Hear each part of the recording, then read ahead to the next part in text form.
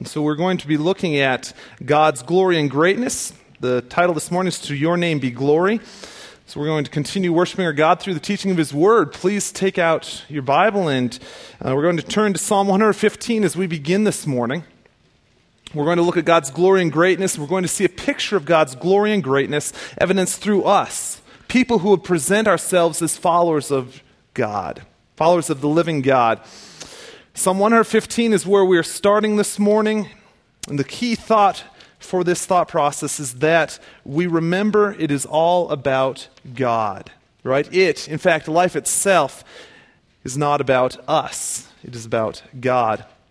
This is a shock to us because of the culture in which we live, right? We are bombarded on a daily basis with the lie that it is all about me, or it's all about us. In fact, there are fewer greater opportunities to say something is all about me than when it comes to music in the corporate worship gathering of the body of Christ. In other words, let me state this in the negative. Sadly, something that is supposed to be about God and His glory and greatness is reduced to being about us and our likes and our dislikes. We can be pretty petty, can't we? I think we can. Listen, if you will, to this humorous assessment of likes and dislikes concerning music in the corporate gathering. A man went to the city one weekend and attended a big city church. And he came home and his wife asked him how it was. Well, it was good, but they did something different. They sang praise choruses instead of regular songs. Praise choruses, asked his wife. Well, what are those? Oh, they're okay. They're sort of like regular songs, only different. Well, what's the difference? Asked his wife. Well, it's like this. If I were to say to you, Martha, the cows are in the corn, that would be a regular song. If, on the other hand, I were to say to you, Martha, Martha, Martha. Oh, Martha, Martha, Martha, the cows, the big cows, the brown cows, the black cows, the white cows, the black and white cows. The cows are in the corn, are in the corn, are in the corn, are in the corn. Whoa, whoa, whoa, whoa, are in the corn, are in the corn. There's fire in the corn. Then if I were to repeat the whole thing 2 or 3 times, well, that would be a praise chorus. So I've now offended half of you. All right. So the next weekend, his nephew from a city came to visit and attended the local church of the small town. He went home and his mother asked him how it was. Oh, it was good. Well, they did something different. They sang hymns instead of regular songs. Hymns, asked his mother. Well, what are those? Oh, they're okay. They're sort of like regular songs, only different. Well, what's the difference? Asked his mother. Well, it's like this. If I were to say to you, Martha, the cows are in the corn, that would be a regular song. If, on the other hand, I were to say to you, O Martha, dear Martha, hear thou my cry. Inclinest thine ear to the words of my mouth. Turn thou thy whole wondrous ear by and by to the righteous, inimitable, glorious truth. For the way of the animals who can explain? There in their heads is no shadow of sense.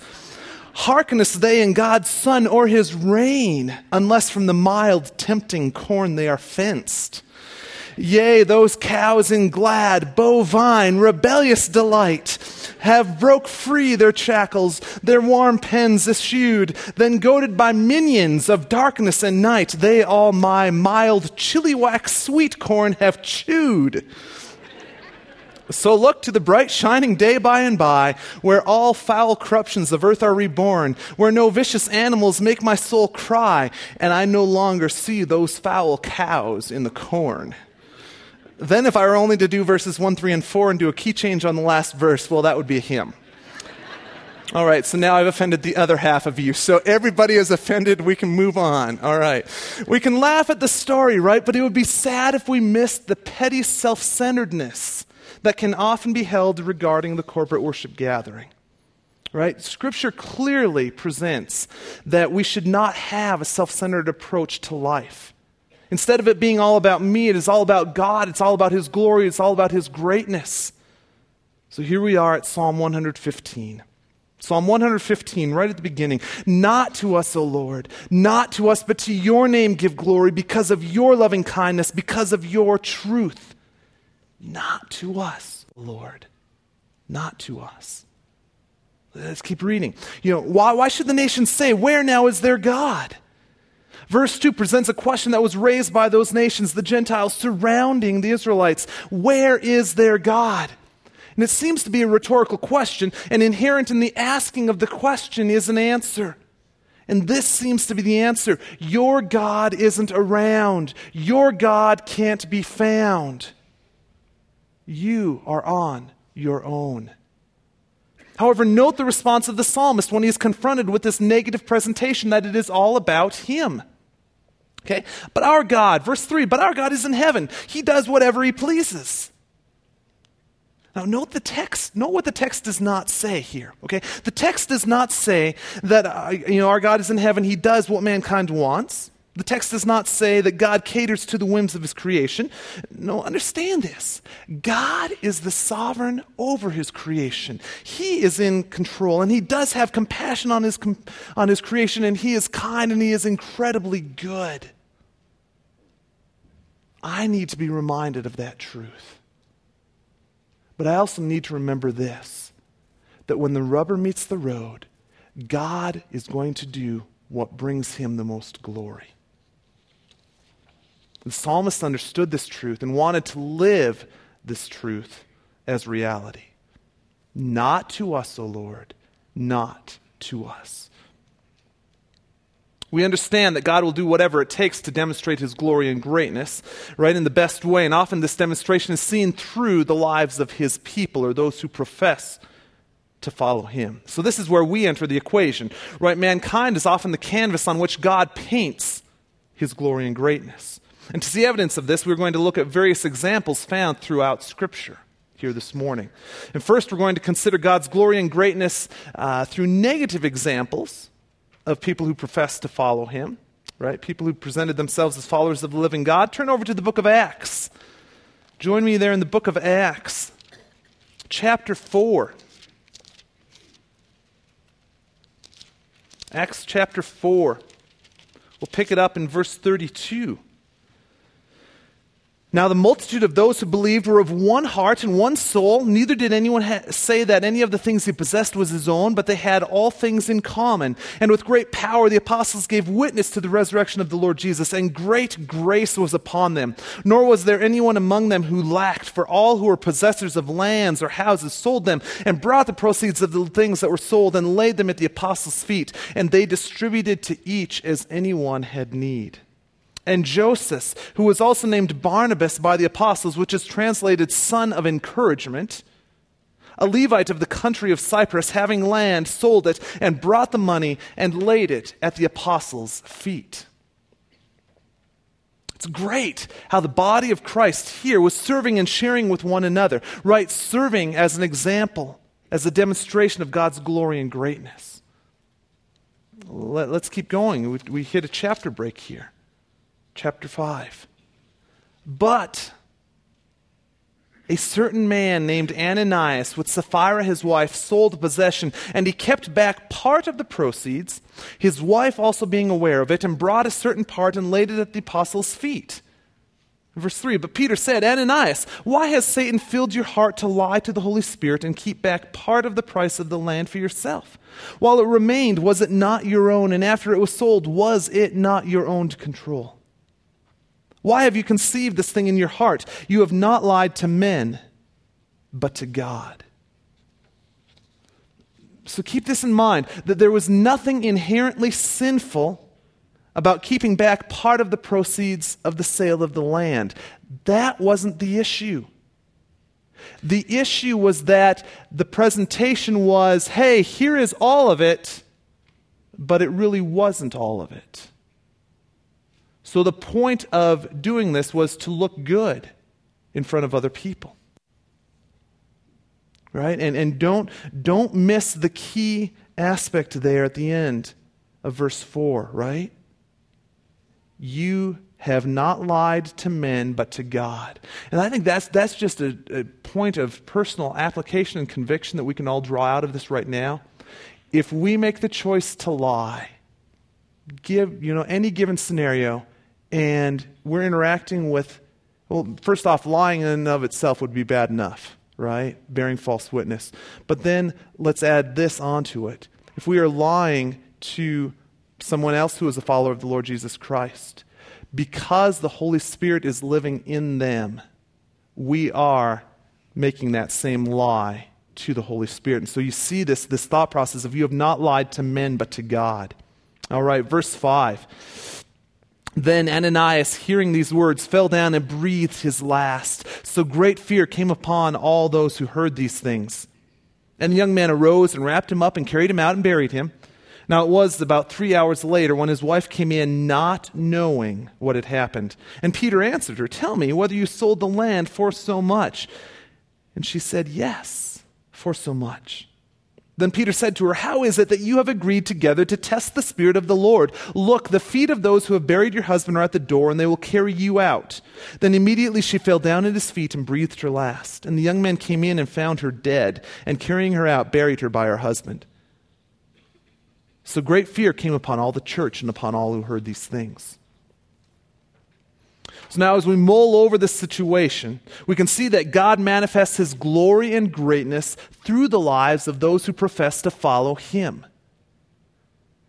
Right? God manifests his glory and greatness through the lives of those who profess to follow him. And in this instance, Ananias and Sapphira, right? It's through their disobedience that God's glory and greatness is manifested. Look at verse 11 again. This is good for all of us to take heed. So great fear came upon all the church and upon all who heard these things. Who or what was the subject or the object of this fear? Well, Almighty God was. And as the rest of the church considered the actions of Ananias and Sapphira, they were reminded that God is holy. And he has commanded us to be holy as well.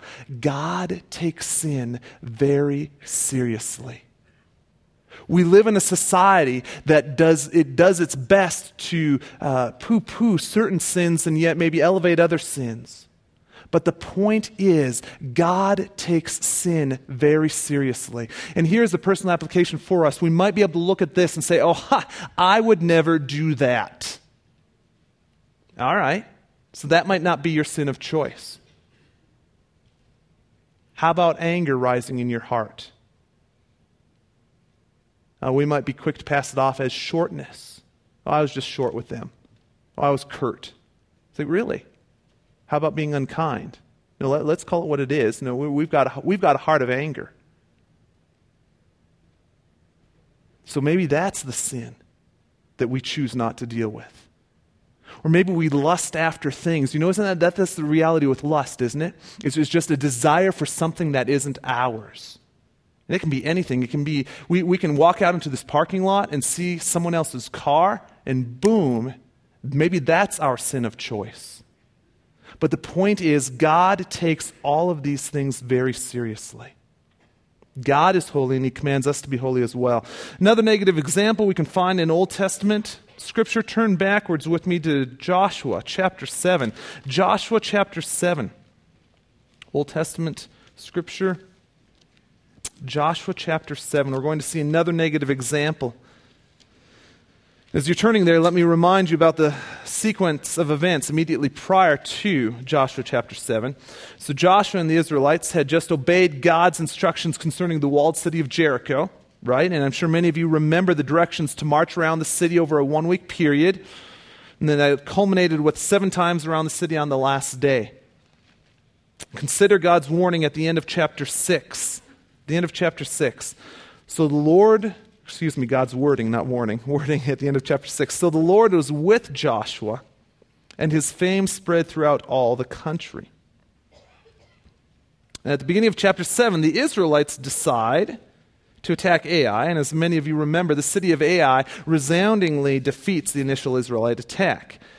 So a question might be asked here is, had the Israelites become more interested in their own glory than that of Almighty God? And I think the wording in verse 8 and leading into verse 9 is interesting there. Look at that. O Lord, what shall I say when Israel turns its back before its enemies? When Israel runs away, what shall I say?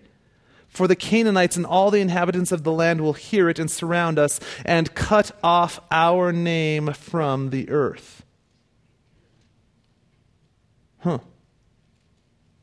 Okay, so The rest of verse 9 then says, then what will you do about your name? Right? And it almost could be coming across as an afterthought. It's like the first thing in Joshua's mind is like, oh my goodness, what's going to happen to us?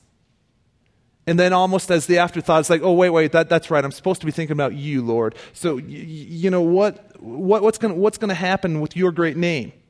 And that is the reality for many of us. We get lulled into this thought process of thinking it's all about us. You know what? God doesn't need us. Can I just repeat that for you? God doesn't need us. All right? Considering this from a worst-case scenario, Joshua was originally more concerned about the Israelites being wiped off the face of the earth than he was about God's glory and greatness being demonstrated. But the story doesn't end with the Israelites getting beaten by the people of Ai. Verse 10, so the Lord said to Joshua, get up. Why do you lie thus on your face? Israel has sinned, and they also transgressed my covenant which I commanded them. For they have even taken some of the accursed things, and they have both stolen and deceived, and they have also put it among their own stuff. Therefore the children of Israel could not stand because their enemies, but turned their backs before their enemies, because they have become doomed to destruction. Neither will I be with you anymore unless you destroy the accursed from among you. Get up, sanctify the people, and say, sanctify yourselves for tomorrow, because thus says the Lord God of Israel, there is an accursed thing in your midst. You cannot stand before your enemies until you take away the accursed thing from among you. Verse 14, in the morning, therefore, you shall be brought according to your tribes, and it shall be that the tribe which the Lord takes shall come according to families, and the family which the Lord takes shall come by households, and the household which the Lord takes shall come man by man. So this is the process called casting lots, right? I mean, God is specifically laying out the tribe, the family, the individual that has disobeyed. Verse 15, then it shall be that he who is taken with the accursed thing shall be burned with fire, he and all that he has, because he has transgressed the covenant of the Lord, and because he has done a disgraceful thing in Israel.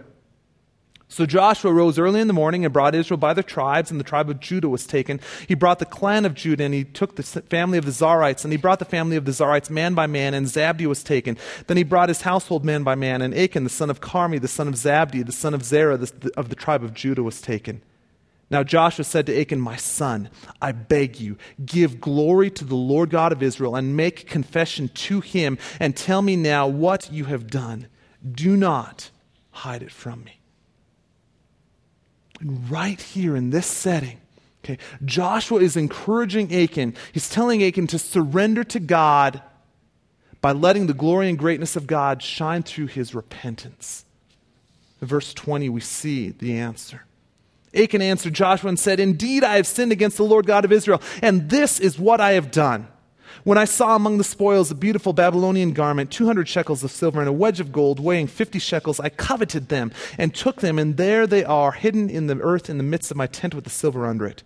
So Joshua sent messengers, and they ran to the tent, and there it was, hidden in his tent with the silver under it. And they took them from the midst of the tent, brought them to Joshua and to all the children of Israel, and laid them out before the Lord. Then Joshua and all Israel with him took Achan the son of Zerah, the silver, the garment, the wedge of gold, his sons, his daughters, his oxen, his donkeys, his sheep, his tent, and all that he had, and they brought them to the valley of Achor.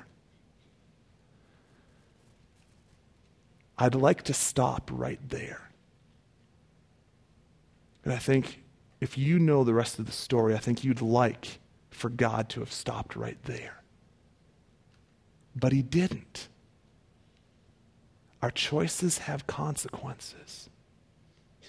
Our actions carry out, and a ripple effect goes on. Verse 25. And Joshua said, why have you troubled us? The Lord will trouble you this day. So all Israel stoned him with stones, and they burned them with fire after they had stoned them with stones. Then they raised over him a great heap of stones still there to this day. So the Lord turned from the fierceness of his anger. Therefore the name of that place has been called the Valley of Achor to this day. Right? That's the kind of example not a single one of us would ever want to be.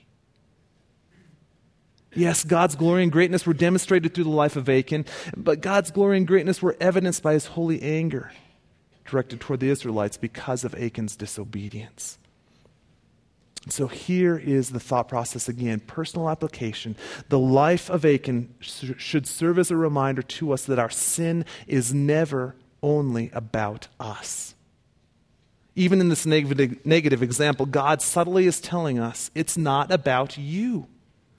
If you are a follower of Christ, your sin has an effect on those around you. Now, I might sin in this particular area. Boom, right there. I might sin in a specific area.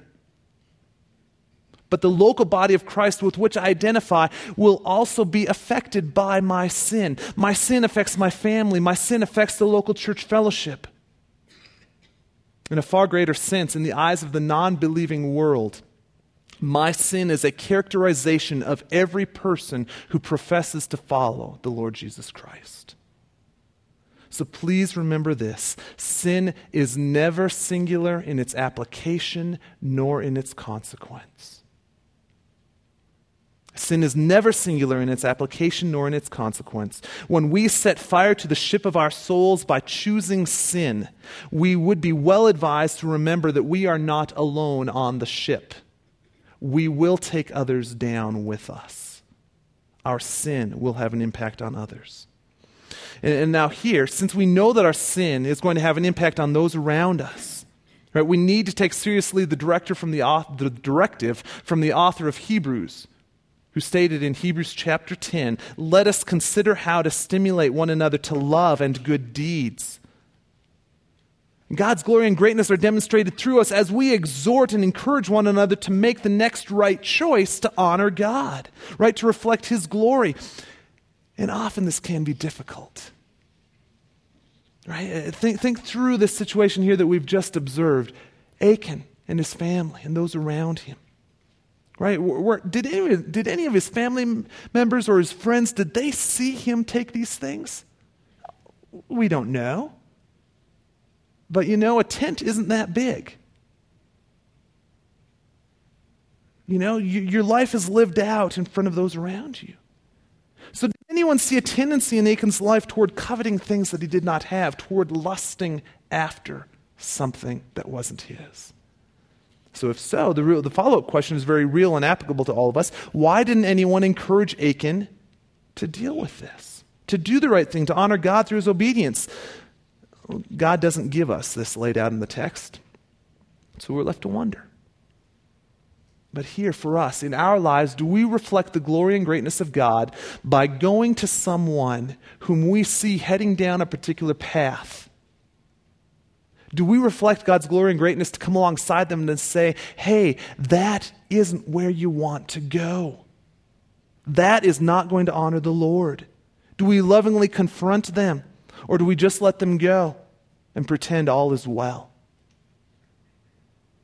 Well, if we just let them go, that's really simple. It's really easy. It can be difficult if we come alongside because they might turn and say, you know what, talk to the hand. I want nothing to do with you. All right. But we're seeking to honor God by going to them.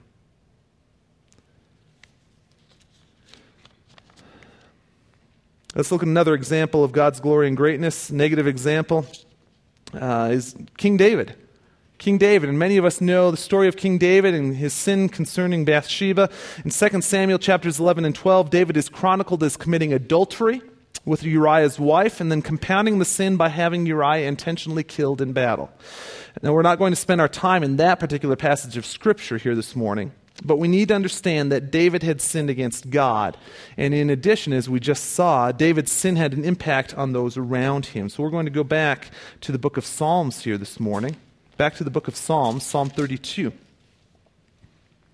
But remember this, when David initially did this, he did not own up to his sin immediately. He did not own up to it immediately. He lived for a while trying to cover his sin. So here we are in Psalm 32. We'll see God's glory and greatness again through David's disobedience. Blessed is the one whose transgression is forgiven, verse 1, whose sin is covered. Blessed is the man against whom the Lord counts no iniquity and in whose spirit there's no deceit. For when I kept silent, my bones wasted away through my groaning all day long. For day and night your hand was heavy upon me. My strength was dried up as by the heat of summer. Selah. Stop. Think about that. Consider this. So verse 5. I acknowledge my sin to you, and I did not cover my iniquity. I said, I will confess my transgressions to the Lord, and you forgave the iniquity of my sin. Selah. Consider this. One Christian author and speaker has made this statement regarding sin in the life of a follower of Jesus Christ. There is no misery like that experienced by a child of God who lives in unrepentant sin. The text from David's psalm clearly presents this thought. David says that he refused to confess his sin. Now, during this time of rebellion and refusal, David was a demonstration of God's glory and greatness. Right in the realm of broken relationships, isn't it interesting that the very place we should go is the place that we most desperately do not want to go? Think about it this way. If we are a child of God and are living in sin, will we do our absolute best to avoid God? Yeah, I think so. I think so, because there's going to be conviction if we go to God. So one of the classic ways of avoiding God is demonstrated through lack of prayer. It's demonstrated through lack of prayer. Consider this. When we are in the middle of sin, do we really, really want to talk to God?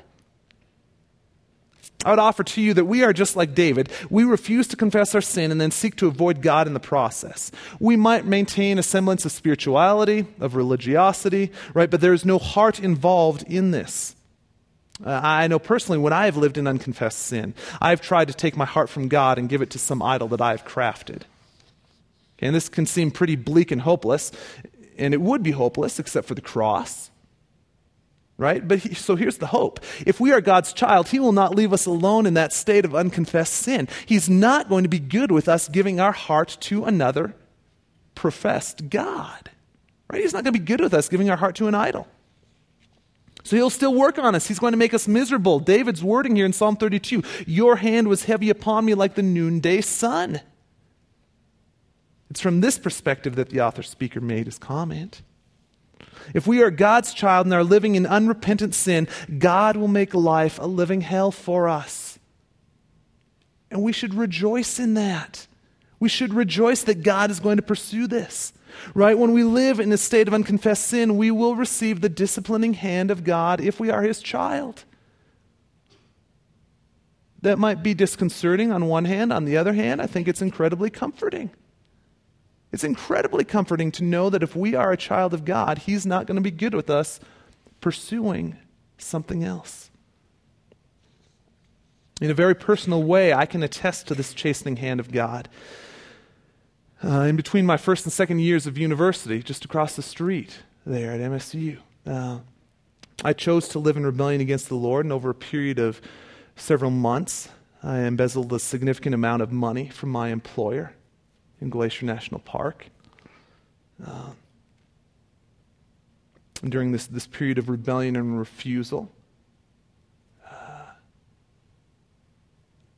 I couldn't pray. It was an interesting dynamic. I could not pray. I was able to maintain spiritual activity. I was able to take part. Just bizarre. I was involved in a ministry in the national parks, and totally good with doing that. But pray? No. Talk with God? No. I wanted nothing to do with Him.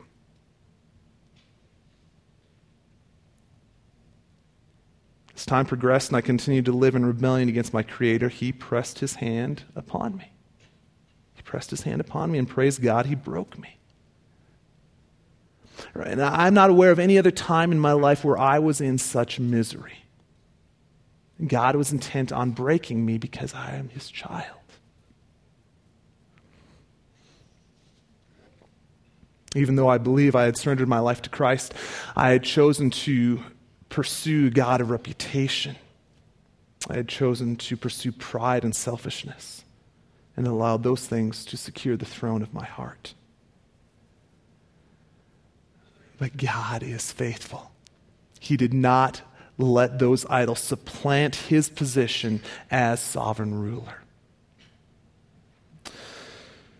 Right, and although I don't want this morning to be an encouragement to let your disobedience be the means of demonstrating God's glory and greatness, we should be encouraged that He will use all situations to bring glory to Him.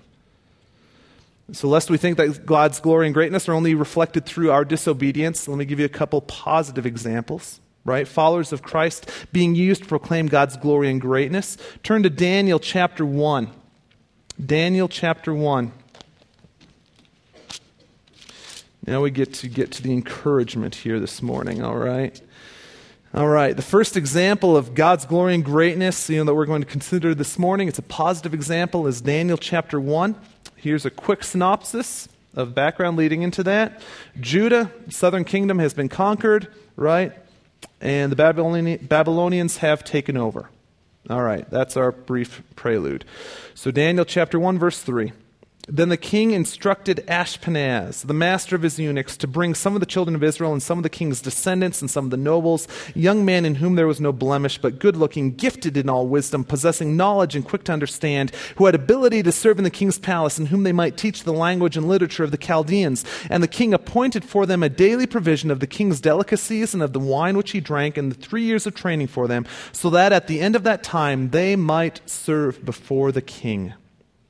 So as part of the spoils of war, right, the Babylonian king took the best, he took the brightest out of the Jewish population, and he took them back to Babylon to teach them, right, to teach them the Babylonian ways, to brainwash them in Babylonian culture and religion. Most likely, these young men would have been between the ages of 14 and 17. They were young, they were impressionable, they were teachable, and probably very scared. Keep reading. Verse 6.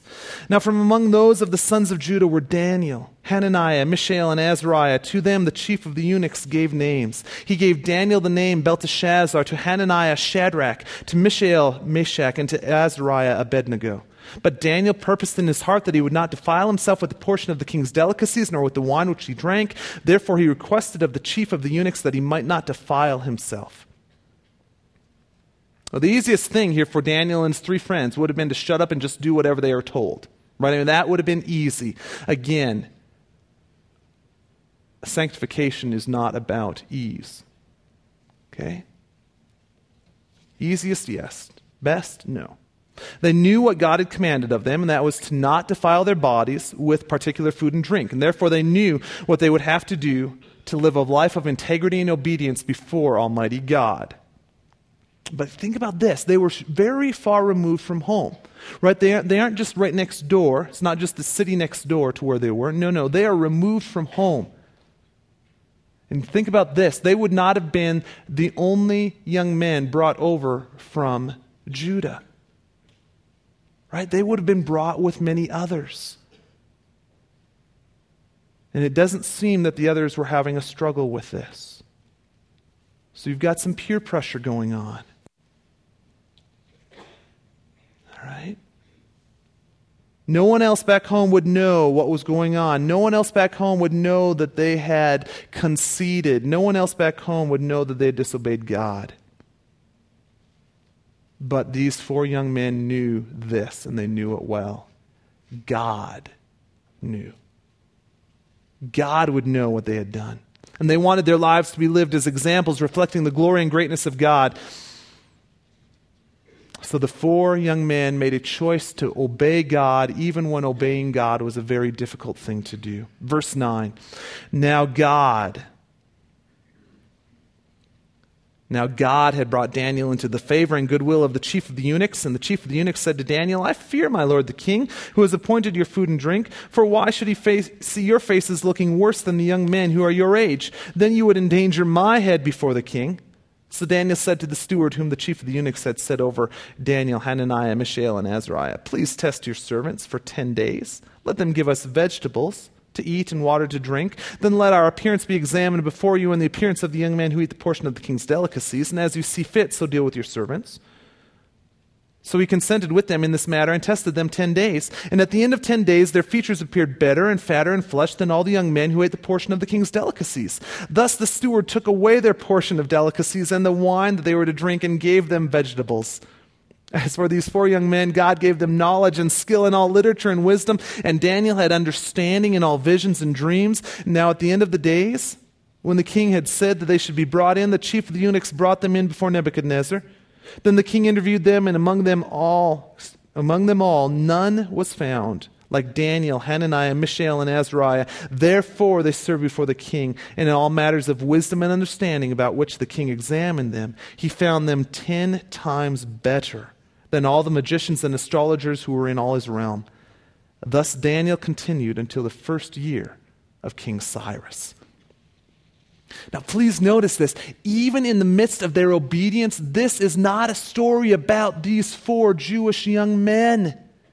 It's not for us to look at them and to commandeer, and say, oh boy, look at that, to commend their work here. No. No, this is a story about God. This is a story about His greatness. It's a story about His glory.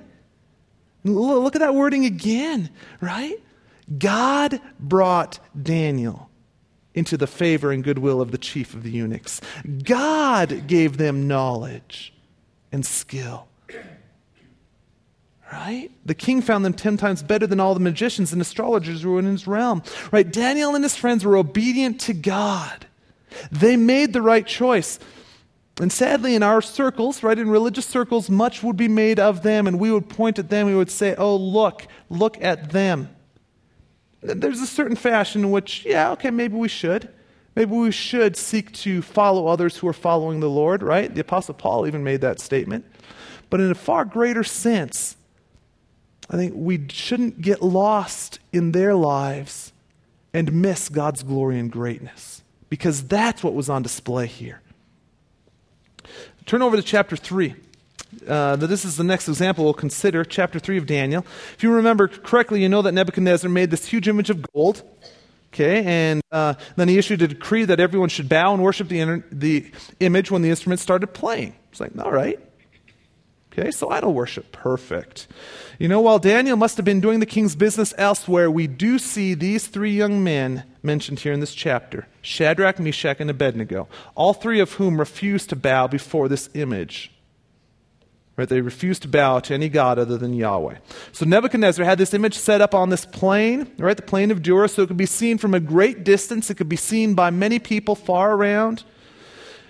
In addition, in verses 2 and 3, the king had issued a decree that basically said that all kingdom officials were to bow to this image. All these kingdom officials were to bow to this image. Now, Scripture doesn't tell us an exact number in this, but they're all the kingdom officials. And so we can surmise that there was a large number of them. So now we're ready to look at Daniel chapter 3. Let's start with verse 8. Therefore, at that time, certain Chaldeans came forward and accused the Jews. They spoke and said to King Nebuchadnezzar, O king, live forever. You, O king, have made a decree that everyone who hears the sound of the horn, flute, harp, lyre, and psaltery in symphony with all kinds of music shall fall down and worship the gold image. And whoever does not fall down and worship shall be cast into the midst of a burning fiery furnace. There are certain Jews whom you have set over the affairs of the province of Babylon, Shadrach, Meshach, and Abednego. These men, O king, have not paid due regard to you. They do not serve your gods or worship the gold image which you have set up. Then Nebuchadnezzar, in rage and fury, gave the command to bring Shadrach, Meshach, and Abednego. So they brought these men before the king. Verse 14, Nebuchadnezzar spoke, saying to them, Is it true, Shadrach, Meshach, and Abednego, that you do not serve my gods or worship the gold image which I have set up? Now, if you are ready at the time, you hear the sound of the horn, flute, harp, lyre, and psaltery in symphony with all kinds of music, and you fall down and worship the image which I have made, good. But if you do not worship, you shall be cast immediately into the midst of a burning fiery furnace. And who is the God who will deliver you from my hands? Verse 16, Shadrach, Meshach, and Abednego answered and said to the king, O Nebuchadnezzar, we have no need to answer you in this matter. If that is the case, our God whom we serve is able to deliver us from the burning fiery furnace, and he will deliver us from your hand, O king. But if not, let it be known to you, O king, that we do not serve your gods, nor will we worship the gold image which you have set up. So right here, this is one of the best acknowledgments of the sovereignty of God. He's sovereign ruler over all things. Either through life or death, God was going to deliver these 3 young men.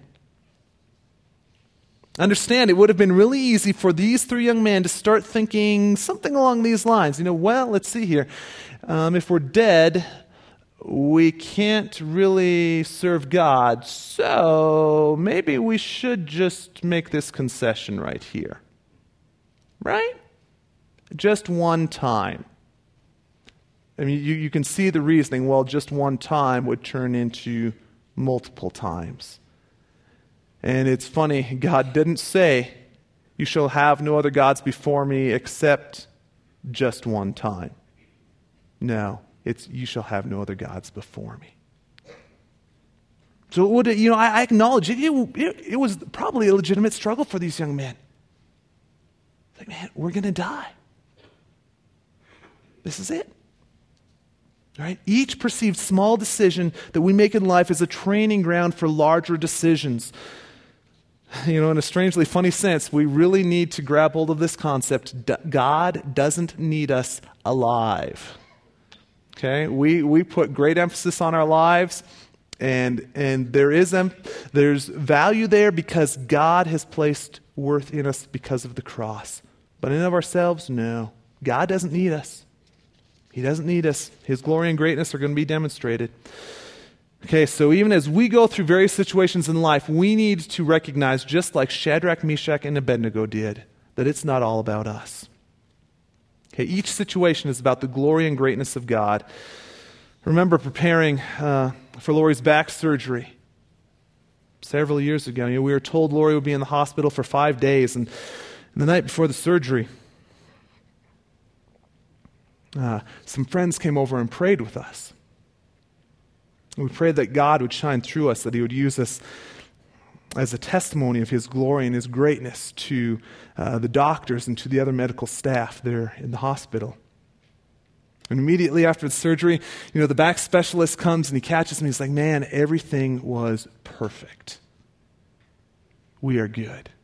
Everything is perfect. But from that point on, things did not go so well. Right? By the end of day 9, right? We were supposed to be there 5 days. Now it's the end of day 9. I'm wrestling with God because Lori's still in the hospital. Okay, and then we don't see an end in sight. Her spine is still leaking, and so the next day I relate the whole situation to this friend who had come and prayed with us, he and his wife, and the response from that friend was this: "Isn't God good to have answered your prayer in such a dramatic way? You asked God to shine through you, and He has given you double the length of time to be a testimony of His glory and greatness." Yeah, that's exactly what I was thinking. No, that's not at all what I was thinking. And quite honestly, and just being bluntly honest here, like, when that statement was made, it was just like, yeah, right. No. I didn't want to be the example. I wanted someone else to be the example of God's glory and greatness. I was not rejoicing in God's goodness, and in fact, I was thinking, God, you are not good. And after this interaction with my friend, I drove to the hospital parking lot, and there in a stupid parking lot, listening to the stupid radio, to a stupid song, God graciously corrected my thinking. And He did it with a song that up until that point in my life, I had really detested. All right, in fact, I detested it so much I had never listened to the second verse of that song. The second verse uses specific verbiage and concepts from the book of Job. Blessed be your name.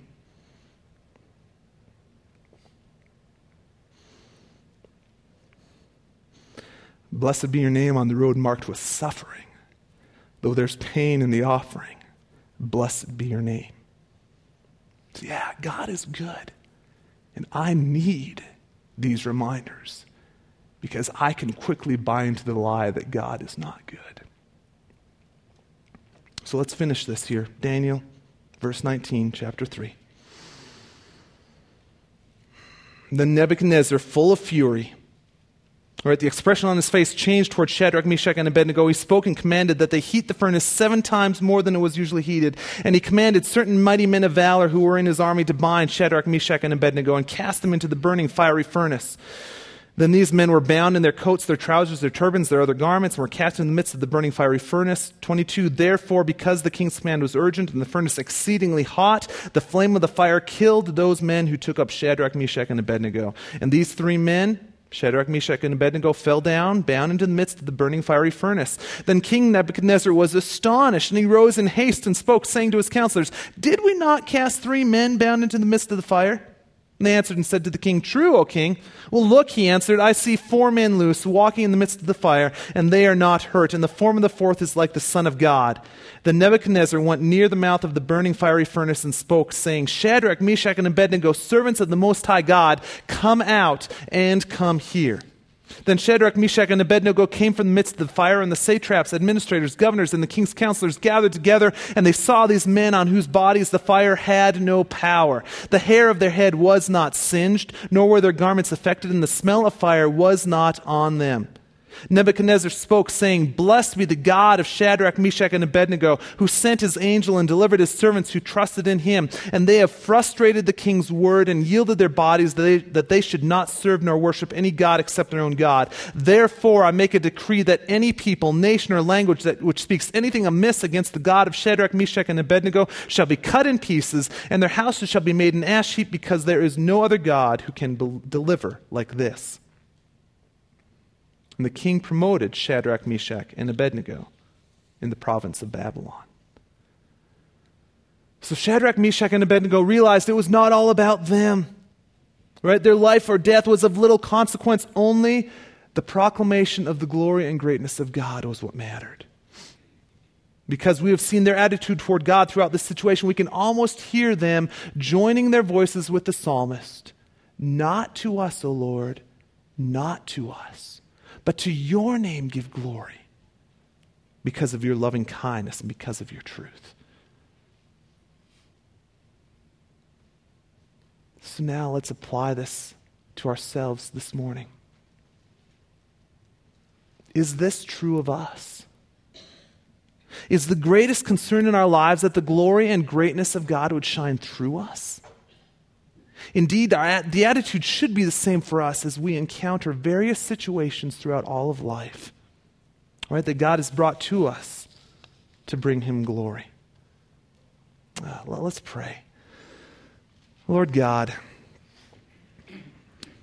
indeed, may we see your goodness and your grace in everything that is laid out around us. Father, even again in preparing for this, you have convicted my heart of a tendency to maybe not believe that you are good.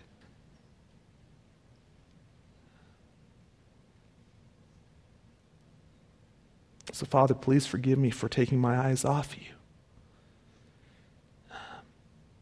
Thank you for the lives of Daniel, Shadrach, Meshach, Abednego, where we see the positive examples of being obedient to you. But Father, we also thank you for those negative examples. We thank you for Ananias and Sapphira. We thank you for Achan. Boy, Lord, you take sin seriously. And you save us to change us.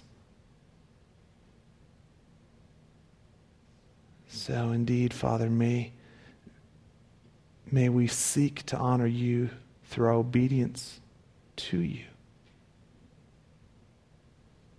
Continue to change our thinking, that we'd rightly think about you, your glory and your greatness.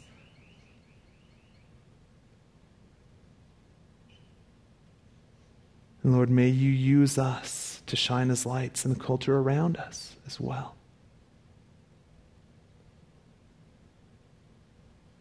Lord, the culture needs to hear about your truth. The culture needs to see us living lives that are different. So strengthen us to do that, Lord, until you come, and we long for that day. Come quickly, Lord Jesus. Amen.